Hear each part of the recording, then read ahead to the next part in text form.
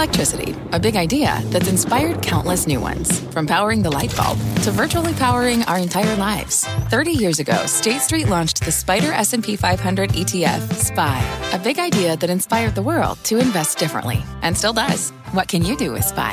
Before investing, consider the fund's investment objectives, risks, charges, and expenses. Visit ssga.com for a prospectus containing this and other information. Read it carefully before investing. SPY is subject to risks similar to those of stocks. All ETFs are subject to risk, including possible loss of principal. Alps Distributors, Inc. Distributor.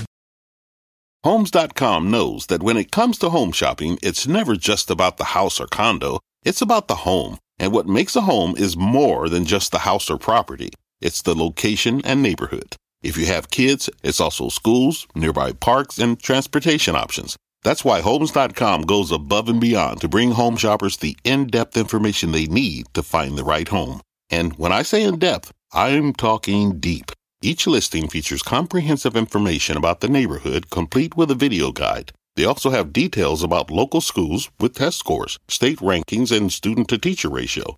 They even have an agent directory with the sales history of each agent. So when it comes to finding a home, not just a house, this is everything you need to know, all in one place. Homes.com. We've done your homework. My mission is simple, to make you money.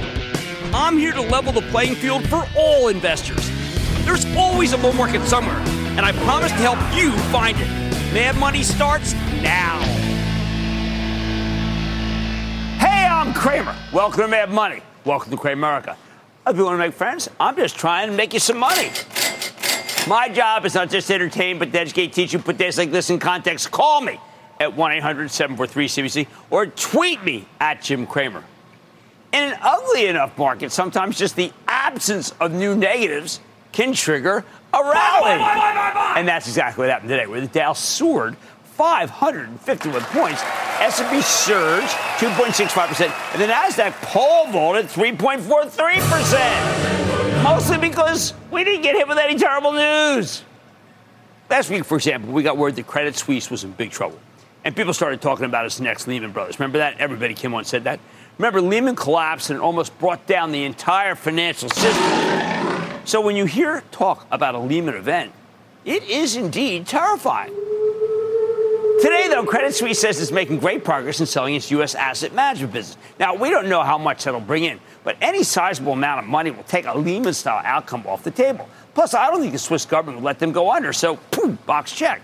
But it's very hard to refute all the Lehman moment talk, because nobody wants to sound too positive just in case something goes wrong. If you say it's safe to keep your money in Credit Suisse, not that you like the stock, just that there won't be a bank run and you'll lose your deposit, and then something happens to the stock, believe me, you'll be hounded for the rest of your life as someone who endorsed a defunct institution.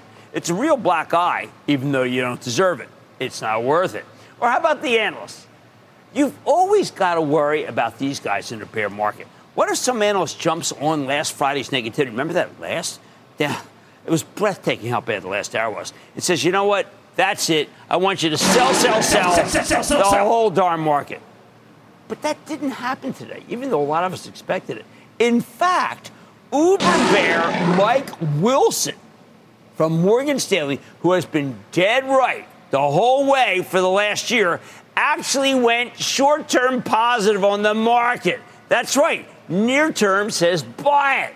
In a terrific piece titled, and I quote, technicals may gain upper hand on fundamentals if rates come in, end quote. Now, I love what he wrote here. Just listen to this.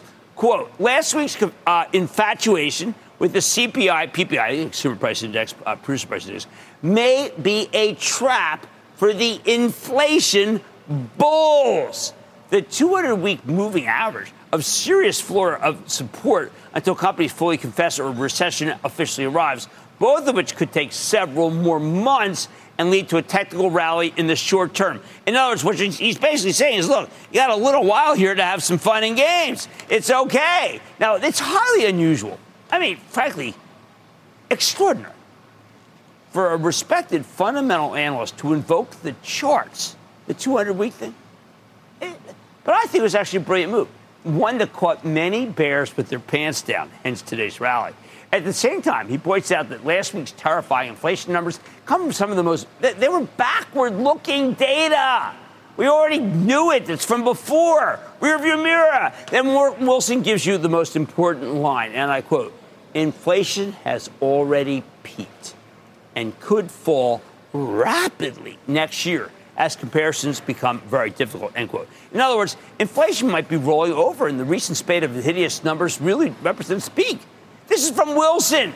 And that's why Wilson predicts a tradable rally, at least until companies start reporting weak earnings due to the Fed-mandated slowdown. He wants you to take advantage of this temporary interregnum, a bullish window, the biggest window in ages. That cuts in favor of this rally lasting for more than one day, which would certainly mark a very big change from what we've gotten used to. There have been 6 one-day wonders, 6, and every one of them has led to terrible losses. I'm not done with the no negatives. We had nothing new in China or Russia. Reliable two-front bear assault didn't happen. And that's despite the fact that the Russians are on the offense in Ukraine, now shelling regularly civilian targets, while President Xi, for life, I should say, President for life Xi, just repeated his Taiwan is ours mantra at the big Communist Party confab. Not enough new there to freak anyone out, though. So, is that enough to do the job? Look, I think Wilson's right. We're range-bound. Okay, it's a range-bound market. And we hit the lower end of the range when they give up Friday. But I also think we can visit those lows if the earnings fall off a cliff. In the end, though, what's allowed us to rally has more to do with the market's new leadership than anything else. And this I didn't get from Wilson. This is my own thinking here, all right? Last week, we had some remarkable quarters from J.P. Morgan and Wells Fargo. More on that later. And then today, we got amazing numbers from Bank of America. The country's still flush. Delinquencies are incredibly low. The situation is just plain optimal for the big money center banks. The best it's been since 1991. And they make a fortune every time the Fed tightens. So they, not tech, are the natural leaders here. Now, for many years we've been used to, some say spoiled, I don't think so anymore, used to be a market led by tech, especially FANG plus Microsoft. We had wonderful runs in anything connected to enterprise software to the point where there are now venture capital firms that only do enterprise software, whether they're making money or not. They have a lot of money losers. But things have gotten very tough for tech, particularly since November peak last year. Now, I'm a big believer that the old Facebook still has some gas in the tank, although I know I'm in the minority here. I'm betting there's still some growth in Instagram and Facebook. I think WhatsApp's terrific property. Reels is becoming a true rival to TikTok. As for Apple, Morgan Stanley says it's a good defensive tech. I don't know. I don't think any tech is defensive when the economy's falling apart. But with Apple, I still say the same. Own it, don't trade it. No one believed Amazon could keep doing well because of all these logistics companies and freight forwarders keep disappointing and being downgraded. I mean, so it's pretty bad for them. And therefore, for Amazon, even though I like it. Netflix reports tomorrow it's got a new narrative advertising, which is why the stock's showing signs of life, but it's much smaller than its FANG brethren. I think Alphabet's just too darn cheap because in a slowdown, advertising dollars tend to consolidate among a couple of players, and they will consolidate on Google, which offers the best value and provable return on investment. Finally, Microsoft has its own PC cross to bear.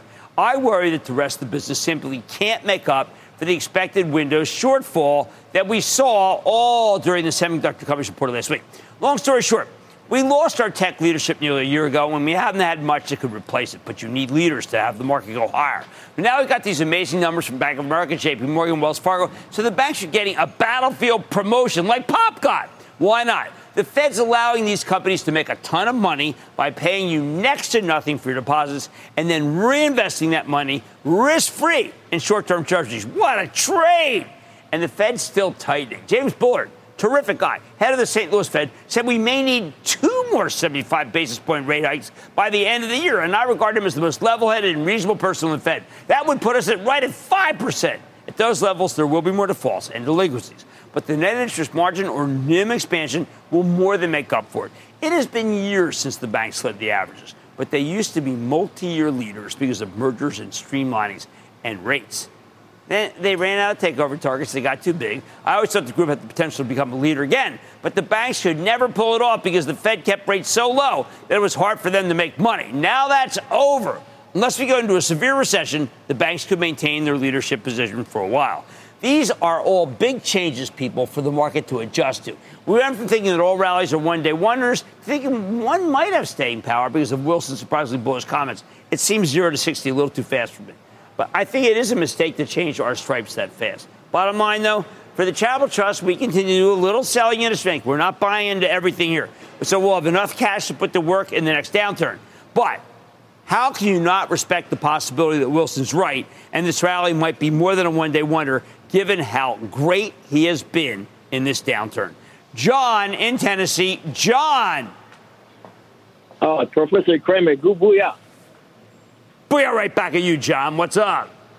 Yeah, I was wondering, what do you think about share of Snap, SNAP? I've been having it for many, many months. No, we don't want to Snap. We don't want to Snap. When it comes to social media, we are going to like Metaverse more than Snap because they have bigger demand, better balance sheet. I like them. Hey, let's go to Bob in Florida. Bob. Hello, Jim, and a big booyah. This is Bob, first-time caller from Vero Beach, Florida. I love Vero. My best friends are down at Vero. My friend, the ESPYs are down there. What's going on? Thanks for taking my call. My question tonight is in regards to Celsius Holdings, symbol CELH. I've seen the CEO on your show a few times. I know that Pepsi just invested $500 million in the company. And I'm seeing more and more of it. I'm seeing it in end displays in Walmart now. I'm seeing it in sales circular in Publix. I saw it being plugged on NASCAR the other day, and even it has its own refrigerator in the convenience store. I spoke to a Pepsi distributor last week, and he said that Pepsi may start distributing it next month. My question is this. Mm-hmm. Is Celsius a buy at the current price? Celsius for real. Today? Celsius for real. See, one of my guys over here that said Brian had like 3 Celsiuses just this morning. You get pumped up with a Celsius. I'm still a coffee guy. I represent old school. Celsius is new school, and I got to tell you, I think the Celsius is real.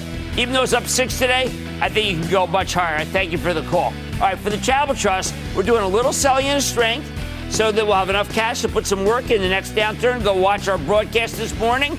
But I respect the possibility that the rally might be more than a one-day wonder because the guy who called it, Wilson, is so good. On Mad Tonight, Kroger announced last week that it plans to buy Albertsons in a nearly $25 billion deal. But what are the odds of approval for this mega supermarket merger? I'm digging into the details. Then Wells Fargo shot the lights out in last week's quarterly report. And I'm running through the Charitable Trust stock and giving you the key data that you need to know. And our own Bob Pisani, that's right, is out with a new book. It's called Shut Up and Keep Talking.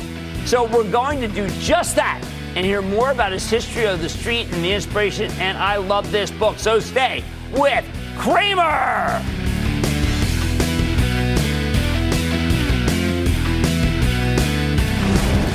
Don't miss a second of Mad Money. Follow @Jim Cramer on Twitter. Have a question? Tweet Cramer. #MadTweets. Send Jim an email to madmoney@cnbc.com or give us a call at 1-800-743-CNBC. Miss something? Head to madmoney.cnbc.com. Fact. Running a business is not getting easier on your wallet. With higher expenses on materials, employees, distribution, and borrowing, everything costs more. Also a fact. Smart businesses are reducing costs and headaches by graduating to NetSuite by Oracle. NetSuite is the #1 cloud financial system, bringing accounting, financial management, inventory, and HR into one platform and one source of truth. With NetSuite, you reduce IT costs because NetSuite lives in the cloud with no hardware required. Accessed from anywhere. You can cut the cost of maintaining multiple systems because you've got one unified business management suite. You improve efficiency by bringing all your major business processes into one platform, slashing manual tasks and errors. Over 37,000 companies have already made the move. See how you'll profit with NetSuite, and then you can think of all the ways you could be spending the money you save. Company retreat in Malibu, anyone? By popular demand, NetSuite is offering a one-of-a-kind flexible financing program for a few more weeks. Head to netsuite.com to start saving.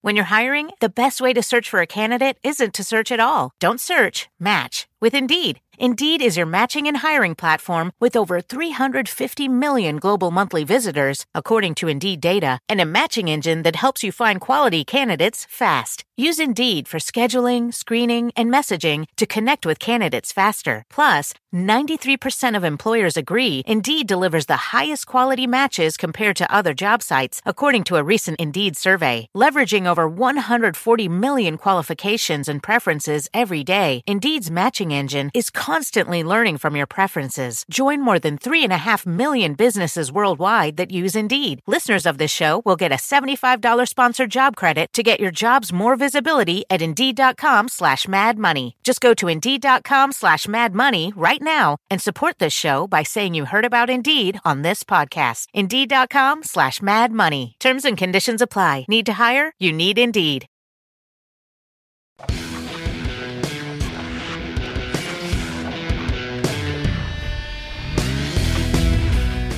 Here's some exciting stuff. Last Friday, we got word that Kroger's buying Albertsons. And our first reaction was, no way! As in, there's no way the Biden administration will let this deal go through. This White House has made it clear that they're no fan of large mergers, especially when you can make an argument that they'd be anti-competitive. The FTC and the Antitrust Division of the Justice Department are hardliners now. They both examine these deals. They think corporate consolidation is a problem, something that causes consumers to get hurt by higher prices. So they're extremely skeptical when major players in the same industry want to join forces. And this Kroger-Albertsons merger would be exactly that kind of deal. Two of the nation's 5 largest grocers combining to create a nationwide colossus with dozens of brand names and thousands of stores. Doesn't help that we're all very worried about food inflation, right? One of the most stubborn components, even as most agricultural commodities have come down in price. The supermarket plays a huge role in determining prices for food. So my gut instinct was to say this deal would be a tough sell because the regulators just aren't going to bite. But over the course of the day Friday, we did some reporting, serious reporting. Then over the weekend, we did some thinking, serious thinking. And now I think there is a good case to be made that Kroger could actually make this deal happen. Tonight, I want to walk you through it, though, because if the deal goes through, Kroger's stock becomes a lot more attractive. First, though, let's start with the facts. Kroger's a huge center chain with more than 2,700 stores. Albertsons also has a ton of different brands across nearly 2,300 locations. And they've been trying to put themselves up for sale for a little while now. Both stocks have been underperformers in recent months. But now Kroger's coming in paying a 32% premium versus where Albertsons was trading before news of the deal broke. I remember when Albertsons stock was so low, and I liked it, and people were like laughing at me, except for the CEO. Now, as part of the transaction, Albertsons is also paying a huge special dividend, hard to figure this one out, of $6.85 per share in a few weeks. But you got to buy the stock before the close on October 24th to get a piece of that payout.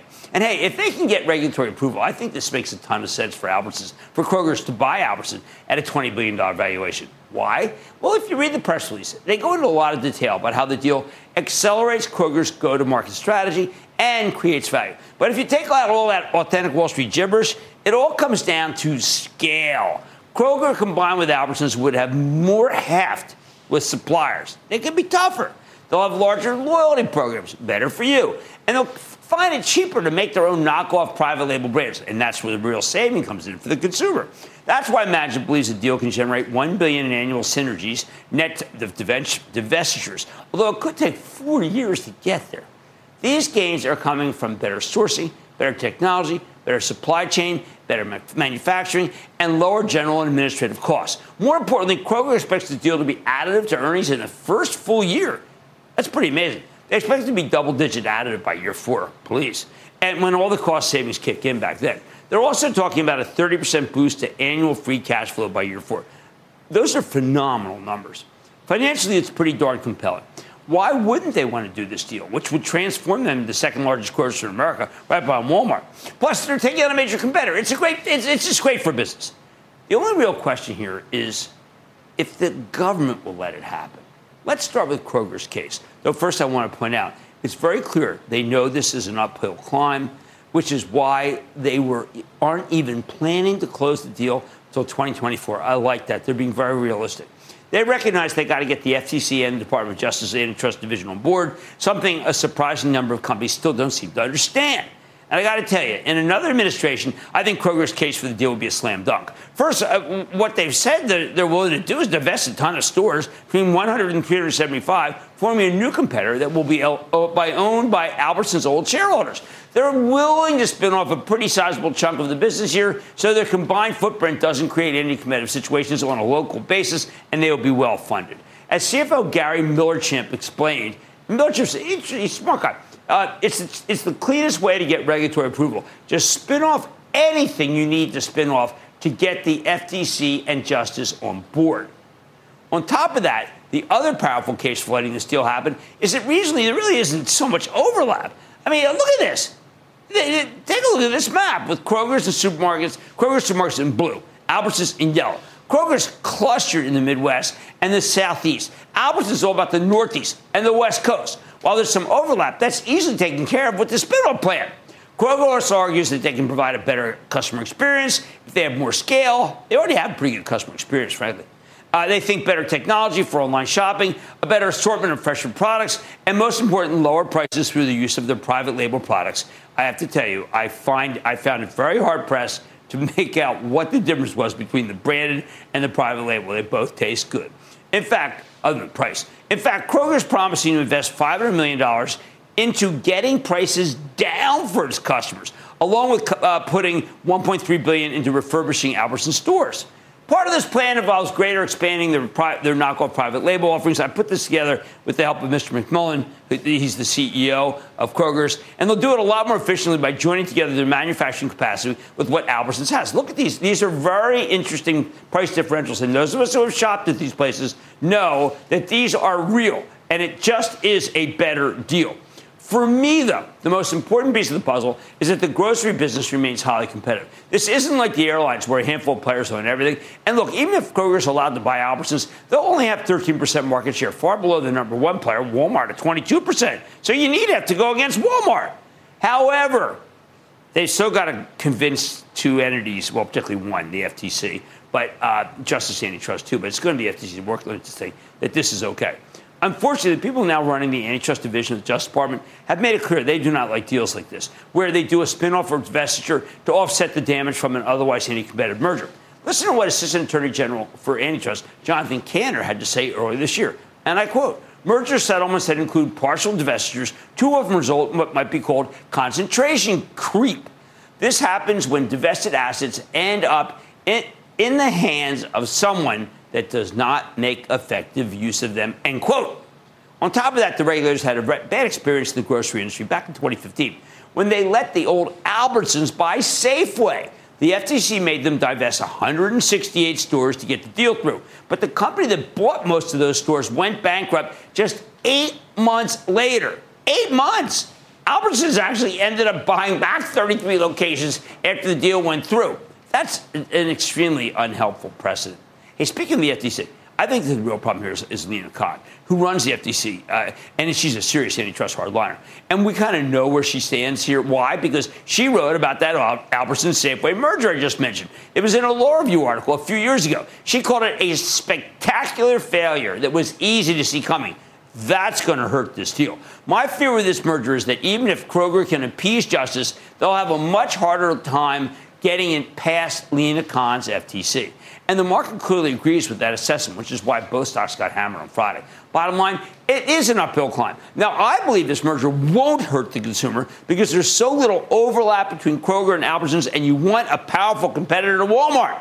However, this Justice Department and the FTC hate it when companies do these spinoffs to get regulatory approval for the merger. So I expect a long slog that wears people down as they wait for the deal to close. Mad Money is back after the break. Coming on, this wagon train's hitched and ready to haul. Circle up to Mad Money for a can't-miss look at Wells Fargo. Next. You seek the key, but first, you must learn the ways of precision, craft, and performance with Acura's all-electric ZDX. With a premium Bang & Olufsen sound system up to a 313-mile range and a Type S variant with an estimated 500 horsepower, the ZDX is their most powerful SUV yet. Unlock the energy when you visit Acura.com to order yours today. Take your business further with the smart and flexible American Express Business Gold Card. It offers flexible spending capacity that adapts to your business. You can also earn up to $395 in annual statement credits on eligible purchases at select business merchants. That's the powerful backing of American Express. Terms apply. Learn more at americanexpress.com/business gold card.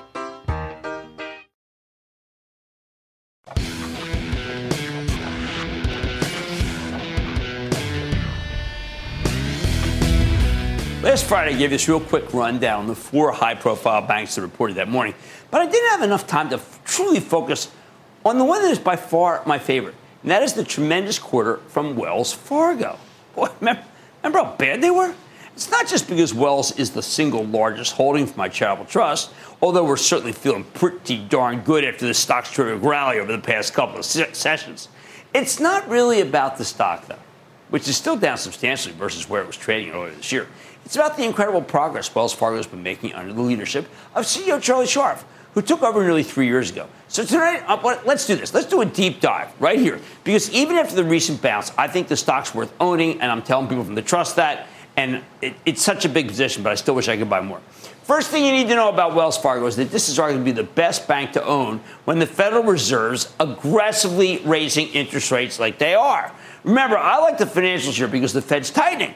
Every rate hike means they can take your deposits, which they pay you next to nothing for, and reinvest that money risk-free in short-term treasuries. What a trade! I like to say the banks make more money just by turning the lights on every day.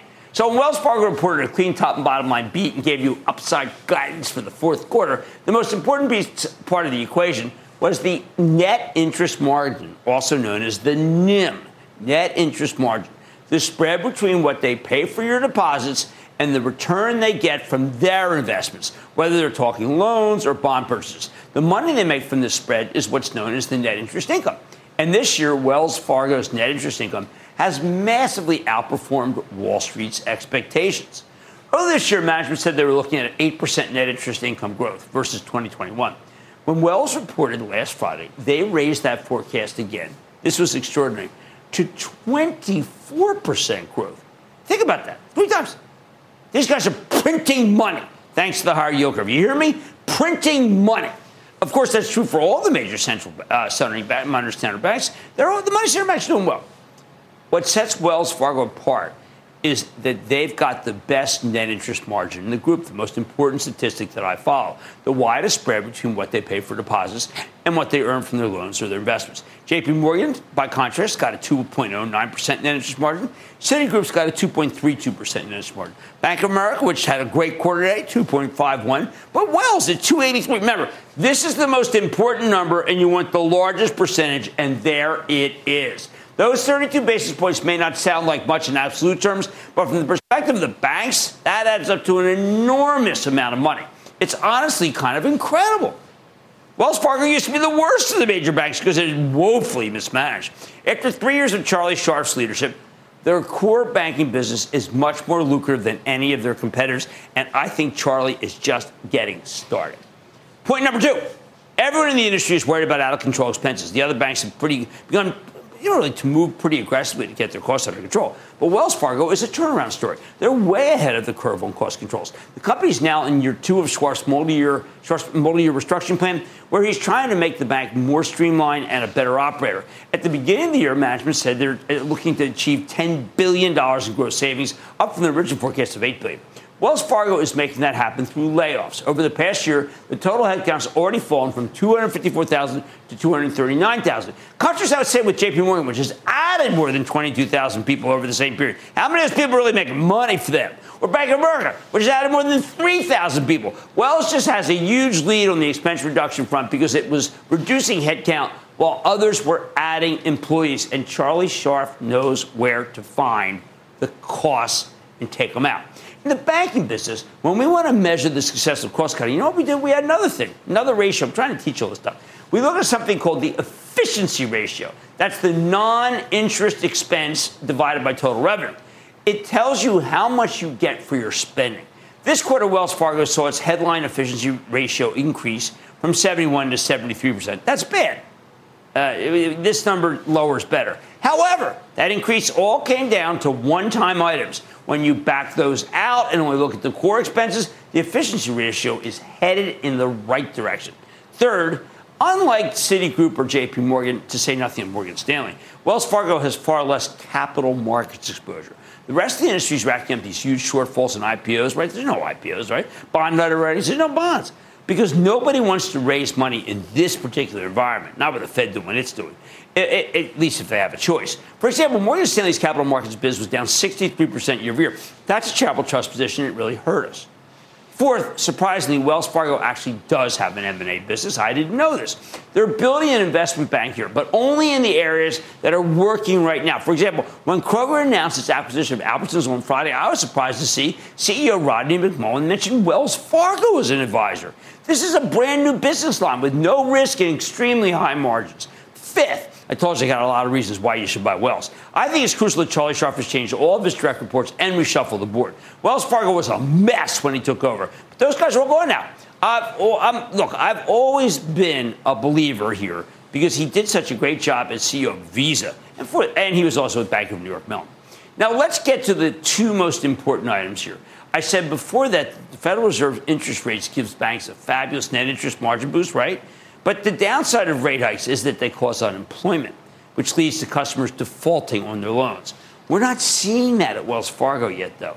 While loan losses are increasing from historic levels, they're still at very low levels, with only 17 basis points of net charge-offs in the third quarter. That's incredible. Plus, it's worth noting that Wells has seen less loan growth in recent years versus its peers. But that's good news heading to a slowdown. Because in a recession, the worst performing loans tend to be the last ones you made, okay? The recent ones. Finally, let's talk capital returns. When the pandemic hit, Wells slashed its quarterly dividend from 51 cents down to 10 cents. Ouch.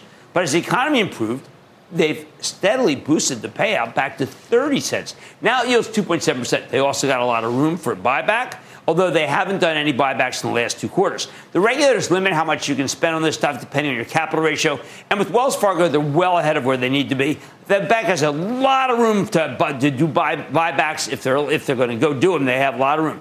Goldman thinks they can move aggressively to repurchase their shares next year. I agree with that. Keep in mind, Wells Fargo is still dealing with an asset cap from the Federal Reserve as a result of their past malfeasance.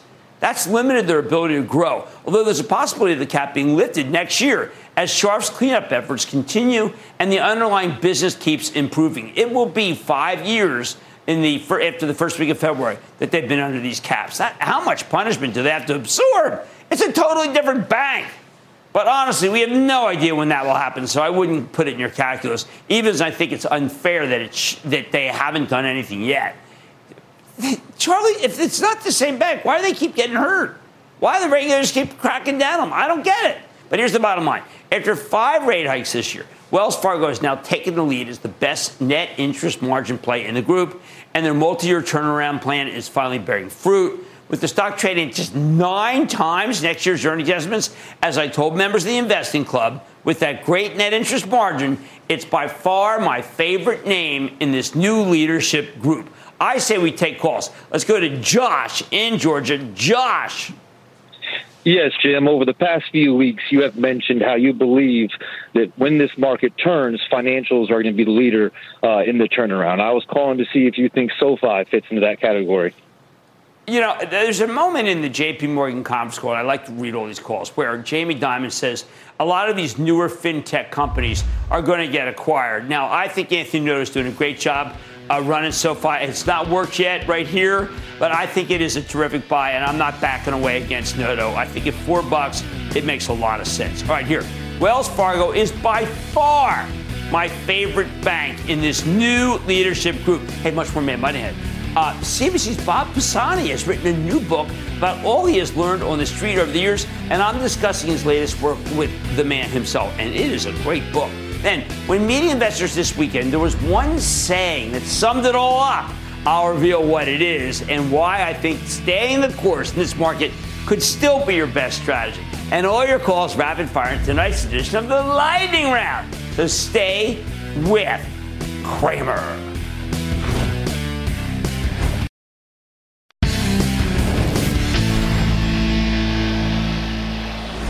We're eager to celebrate Mad Money's 3-month anniversary here on the floor of the New York Stock Exchange tomorrow night. And I've been filming Squawk on the Street since 2010.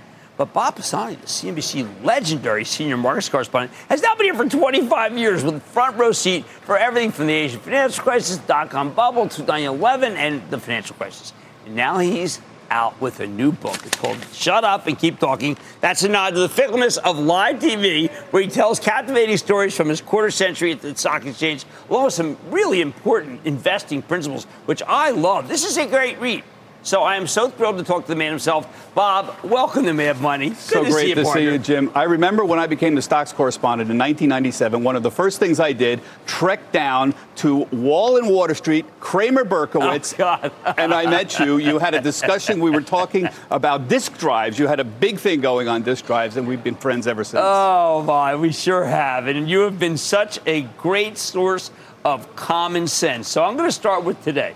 People just said, hey, coming in this morning, it's going to be really bad. And then last Friday, they said, come in because it'll be really good because of Thursday. Why can't people get anything right? Well, it's really tough right now because we have a situation where nobody knows what the earnings are going to look like. Right. So are we going to be down in 2023 on the earnings? Are we going to be up? What's the right multiple? The S&P. Remember, the stock market trades on future earnings, and we don't know what these earnings are going to be. Some people think they're going to be okay. Other people think it's going to be a disaster. So that what we call the dispersion of opinions is huge. You got people who think we're at 2,500 or 3,000 on the S&P. You got people who think we're going to be at 3,900. I've never seen such a wide diversity of opinions. That's what leads to volatility. I haven't either. Now, one of the points that you make in the book that I love is you're not sure what's going to happen, but the one thing you can't do, and you're here, so you see it every day. You cannot time the market. You cannot go in and out. You have to stay the course. One of the things that's really important is to recognize with market timing, you have to be right going in and right going out. And almost nobody gets that right. That's a real problem. There's a certain unknowability about the future that we have. So you have to stay the course. Staying in the market is the best thing. Everybody has these stories, and we can show the numbers are in the book, that if you were in the S&P 500 for $1,000 since 1970, maybe you'll have $300,000 by now. But if you were out of the market on the 5 best days, you'd be down like 35% or so. It's literally that much. But we don't know what 5 days they are. Right. You see, because you don't know the 5 days, you will miss. Right. You will just by the law of average, you will miss. And now, by the way, the people will say, well, if you weren't in the 5 worst days, you'd do better too. And that's true. But the market tends to go up over time. Right. 3 out of 4 years, the S&P is up. So remember that. Right. And that's why? Because of capitalism. Right. Capitalism, ruthless allocator of capital. Now, the ruthless allocator of capital, to some degree, has made it so this place is no longer as bustling as when you started. Tell us what happened here. And there's not a lot of characters like the old. This is a classic example of technological disruption in the best sense. When I got down here in 1997, there were 4,000 people on the floor. Imagine this floor, 4,000 people. You couldn't move. And they did 80% of the trading in New York Stock Exchange stocks. Right here on the floor, largely open outcry, even back then. People yelling at each other. Today, there's a few hundred people. They do 15 to 20% of the volume. What happened? Technological disruption. Electronic trading, better software, better hardware, enabled computers to match buy and sell orders for stocks, lowered bid asks, made pricing a bit more efficient. I love the floor. I'm a floor guy. But I recognized even back then, technology marches on. That's why you and I, all of us, we have to continue to embrace new technology. Well, because, everybody, we don't recommend trading around, but trading costs have come down gigantically from dramatically. When we started. And look 1995, say, early 1990s. If you wanted to buy 100 shares of IBM, you might be charged 2% commission at that point. Look what happens now. It's practically zero. It's not free, but the consumer, the average trader, is getting the best deal they've gotten ever. Now, people, shut up and keep talking. It's a great way to talk to describe what your job is. Yep. And I know people are saying, "What is he talking about? Shut up and keep talking." I know I don't want to give away the story of the book, but it's such a great example of what your job is. Well, I was talking to the publisher, and we were trying to come up with a title. And the publisher said, "People are interested in the mechanics of television. How does it operate?" And the publisher said, "Well, what do they say to you while you're waiting to go on the air? Because you have an earpiece, just like Jim's got one right now. It's called an IFB." And I said, "Well, generally." By the way, you actually explained the initial initials. I didn't know myself. Interruptible foldback. Yes. Don't even ask about that. Who cares? The point is that they said, what do they say to you? And I said, well, they can say anything they want. The producers can say anything. But generally, it's some variation on the word rap, which means shut up, or stretch, which means keep talking. So shut up and keep talking is what you hear most of the time. And they said, that's it. That's the title. Oh, I love that. The last thing I want to mention is that you talk stocks all the time here. You always ask about it. But you make it very clear, and you do an unbelievable job covering them, that ETFs remain the best way for people, particularly people who don't spend a lot of time and don't have a lot of knowledge about how the stock market works. Yes. They'll do better with the diversified portfolio. The average investor will do better owning a simple index fund, for example, an S&P 500 long-term. The key point about investing, and I learned this from Jack Bogle, the founder of Vanguard, had the most impact on me, is stay invested long-term, have a plan, stay invested generally in low-cost index funds. If you do active management, make sure you don't pay too much for it. Because what the problem with active management, and Bogle did a whole series explaining this, is if you're spending 2% for active management, you're going to have enormous costs over the years. And the difference between a 1% cost and a 2% cost over 30 years, power of compounding interest is enormous. Yes. So if you do active management, make sure it's low cost active management. Excellent. Okay, so the book is Shut Up and Keep Talking. I learned so. I feel like I've been in the business a long time. I learned so much, and the charts alone, and then there's stories that we didn't even get to go into about the great Art Cashin. It's all in here. Thank you so much, Bob. Great to talk to you. Thank you. Mad Money's back after the break.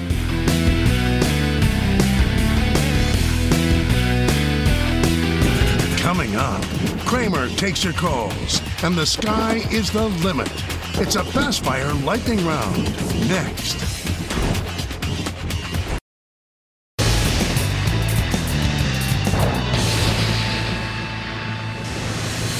It is time. It's time for the lightning round. Play this out. And then the lightning round is over. Are you ready, Ski Daddy? Come to the lightning round. Let's start with Jerry in California. Jerry. So Jim. Yeah, Jim. We don't want to talk about that dog AT&T stock, but they seem to have unloaded on us another dog, even on a day like today. I want your opinion on holding or cutting loose and getting out now of the Warner Brothers Discovery stock. I can't. I like profitable companies with good balance sheet. That is the definition of that. Is not that. Let's go to John in Arizona. John. How you doing, Jimmy Chill? I'm doing fine. I've been chilling. Eagles make me chill. What's up? I have a stock that I've had for a while. It's been in phase 3 for quite a while. I wanted to know if this thing is ever going to hit between 50 and 100. And the name of the stock is Vero Corporation. I'm familiar with Vero. They do have, they're working on a very important COVID drug, but I will say 64% of that company's float is sold short, which means a lot of people betting against it. So it could be a very binary, up big, down big situation. How about we go to Bob in Florida? Bob. Jimmy Chill, thank you for taking my call, sir. How are you doing? Thank you. I'm chilling down here. What's going on? Oh, not much. Hey, so I was at this restaurant chain over the weekend, and boy, was it jam-packed. What do you think about Texas Roadhouse, TXRH? I think Texas Roadhouse is an incredibly well-run, terrific chain, and I completely agree with you. However, it's not new. It's up to 24 times earnings, so we have to wait for that one to come down because it's had too big a move. Let's go to Scott in California. Scott. Jim, I just want to say I've appreciated your opinions for many years now. I like there the way we you go. think. Thank you. Doing my best for you. Thank you. The company I'm calling about, I've had a position in since their beginning, thanks to a surprise dividend from my position in Merck. But their stock's been down about 30% in the last 6 months, and I'm just wondering if you think now is a good time to increase my position. The company I'm calling about is ticker symbol OGM. You know, I remember when this got purchased. I have got to do work. I thought this company was a great company. And so I am not going to give you I am going to huddle with Ben Stoto, who is the best there is. And we're going to find out what the story is, and then we're going to come back to you maybe as soon as possible. OGN. Let's go to Monica in Michigan. Monica. Booyah, Jim. I'm used to market, and I would like to know what you think about Dice Therapeutics. Well, again, this one just had a good test, and the stock is up gigantically, so I cannot recommend it, particularly because the company is losing money hand over fist. And that, ladies and gentlemen, is the conclusion of the Lightning Round. The Lightning Round is sponsored by TD Ameritrade. Coming up, hit the markets, but not before hitting the books. Cramer doubles down on his buy and homework philosophy. Next. Jim Cramer, the diehard of the dollar. Hey, Jimmy, love the show. My 5-year-old grandson loves to watch your show. I have to thank you for making us money when it's there to be made. Our world is a better place with you in it.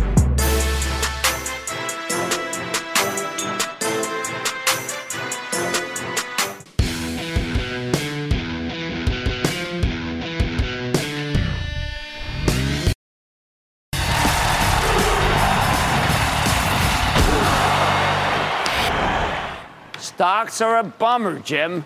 Stocks are a bummer.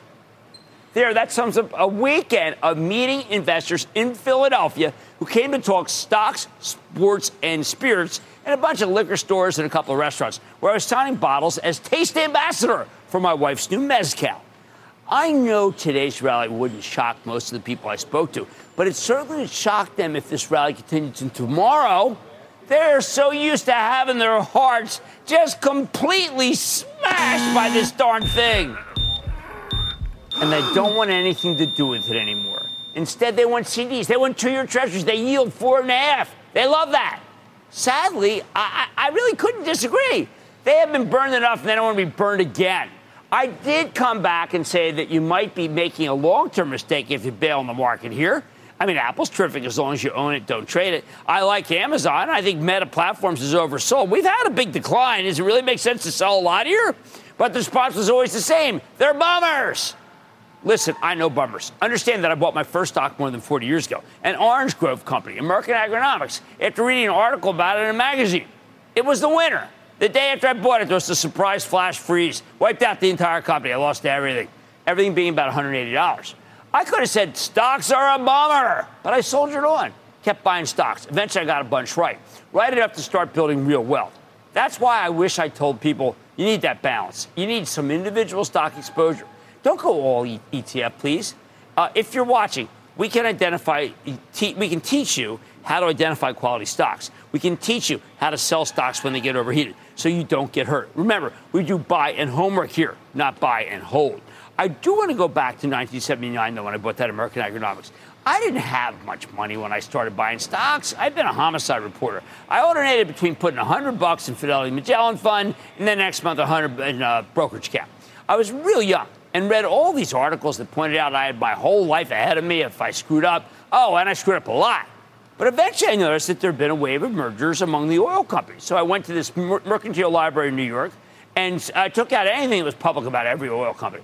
I ended up buying a couple and caught a takeover bid, then another. Then I looked up some more, some of the smaller ones. I hit again. Next thing you know, I had about $2,500. With that, I bought in the money call options on a bunch of oils. And I hit big on a company called Natomas when it got taken over by Diamond Shamrock. Next thing you know, I had about $4,000. Now, I'm not trying to toot my own horn here. The market's smarter than I am. What I am saying is I made a lot of money picking stocks, a lot more than I did investing in my mutual fund, although I loved having both. Notice I started small, so I didn't want to hear you don't have enough money to do this. You do. That said, I have never met an index fund evangelist who thinks it's okay to pick individual stocks. Not even one. My whole life is dedicated to the mix from when I first bought shares of Magellan Fund when I was living in my Ford Fairmont in Los Angeles. I did great with that. But with individual stocks, I did do better. So go ahead and pick your favorite from the investing club. Notice something from work or your day-to-day life. What medicine's your doctor thinking about? What's everyone wearing? The best ideas are often right in front of you, as long as you put in some homework to make sure the financial side holds up. And always remember, if you're younger, you have your whole life ahead of you. So put some money in an index fund, but leave something for individual stocks, because that's where you can really swing for the fences. And in this world, sometimes you need to swing for the fence. I like to say, there's always a bull market somewhere. And I promise I'll find it just for you, right here on Mad Money. I'm Jim Cramer. See you tomorrow. The news with Shepard Smith starts now. This podcast is supported by FedEx. Dear small and medium businesses, no one wants happy customers more than you do. So you need a business partner just like you. Like FedEx, who understands your passion for serving your customers because they have the same commitment towards you. That's why FedEx offers you picture proof of delivery, packageless and paperless returns, as well as weekend home delivery to 98% of the U.S. on Saturday and 50% on Sunday. See the FedEx service guide for delivery information. What's more, FedEx Ground is faster to more locations than UPS Ground. Trust FedEx for timely deliveries. See what FedEx can do for your business. Absolutely, positively FedEx.